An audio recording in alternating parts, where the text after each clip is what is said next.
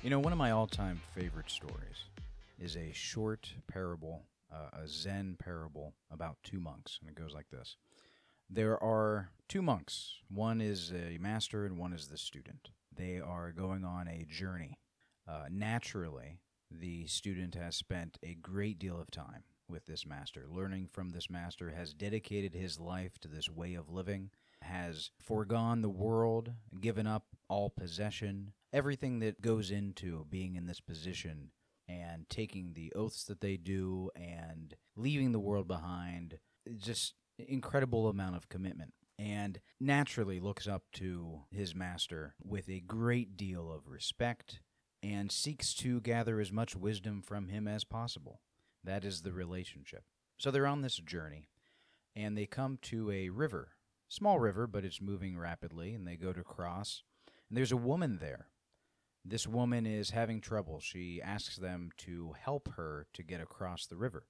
Now, these monks, part of their oath that they swore to was to never touch a woman, to never touch a woman again.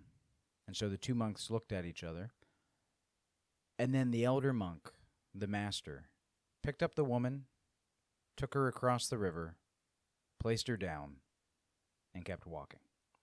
So naturally, the young monk is just absolutely flabbergasted. He is in shock. He cannot believe what he just saw. He's questioning things. He's angry because his master, who probably administered the oath to him, has now just broken the oath just like that. Snap of a finger, no words, no conversation, no discussion, gone. And this master has been studying for decades. How many years? You can imagine being in that position. Maybe he's thinking, is this the first time that he's broken the oath? Does the oath really mean anything? Who am I learning from? I held this man in such high esteem, and now what have I just witnessed? What of my own teaching? What of my own learning?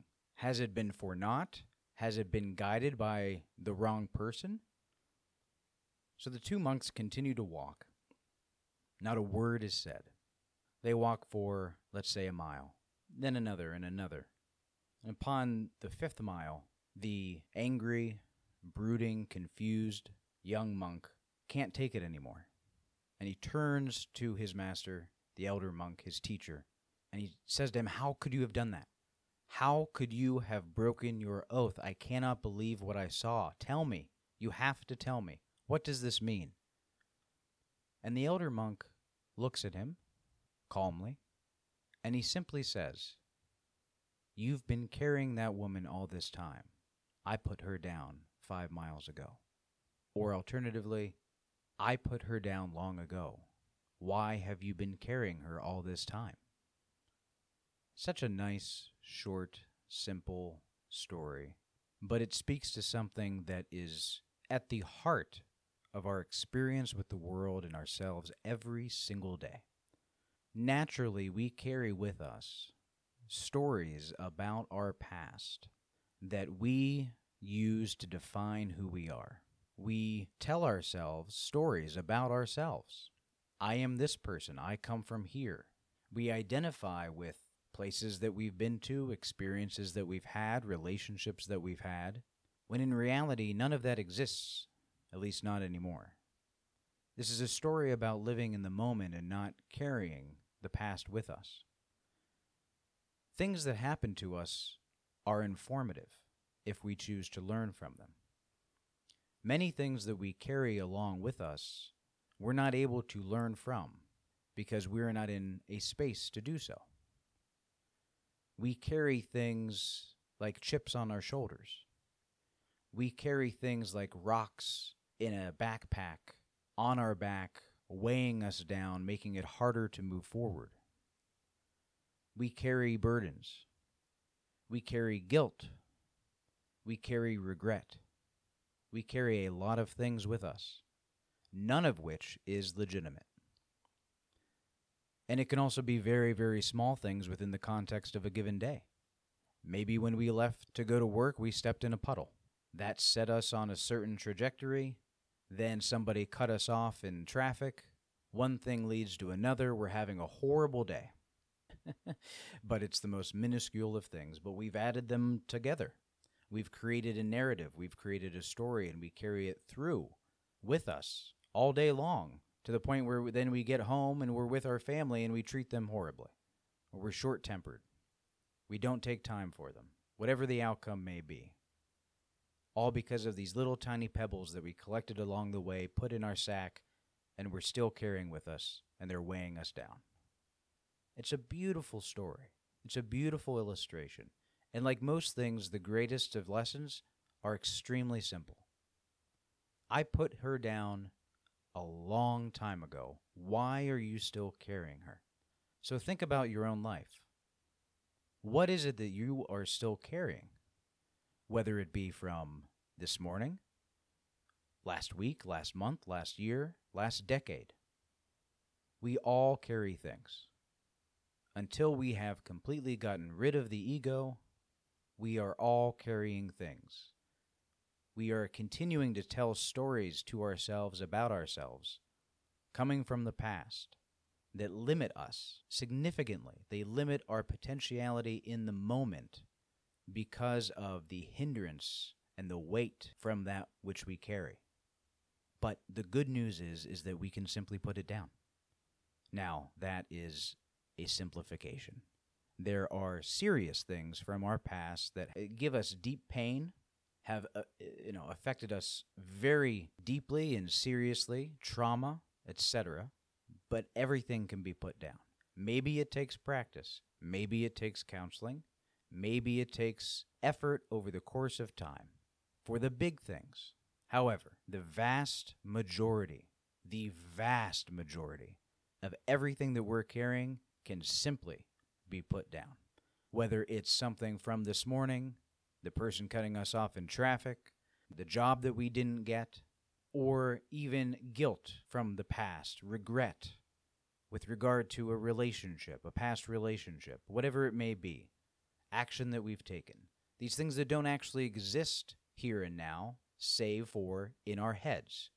If we place them down, they would no longer exist. They would no longer be weighing us down from our knapsack. And this gets to the heart of radical acceptance. Acceptance of what has happened, acceptance of what is the greatest tool for grounding ourselves and regaining power. So just like when someone makes us angry and we react, we give them power. Just as when we subscribe to a group and they tell us what to think and we give them power. When a memory or something of the like pops up, we give it power over us, how we think, what we think about ourselves, what we think about our lives, what we think about our current situation, how we feel about ourselves on a deep level. We give our power away to a thought because that is now all that it is. You cannot grab it.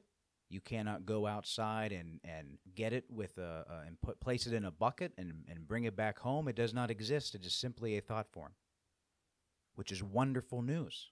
Because if we become conscious of that and if we dedicated ourselves to growth, we can put it down. The first step is consciously recognizing that that is possible, even if we don't like the possibility, because it means that we have to change. It means we have to actually put effort forward. It means that we have to take responsibility. No longer can these things be excuses. We can't use whatever it is that happened in our past to excuse our current behavior. That's scary for a lot of people. A lot of people don't like that. It means we have to take responsibility, but the reward is so great. The reward is so great when we can take that rock out of that knapsack, place it down on the ground, walk away, and never see it again. We have the power to do that.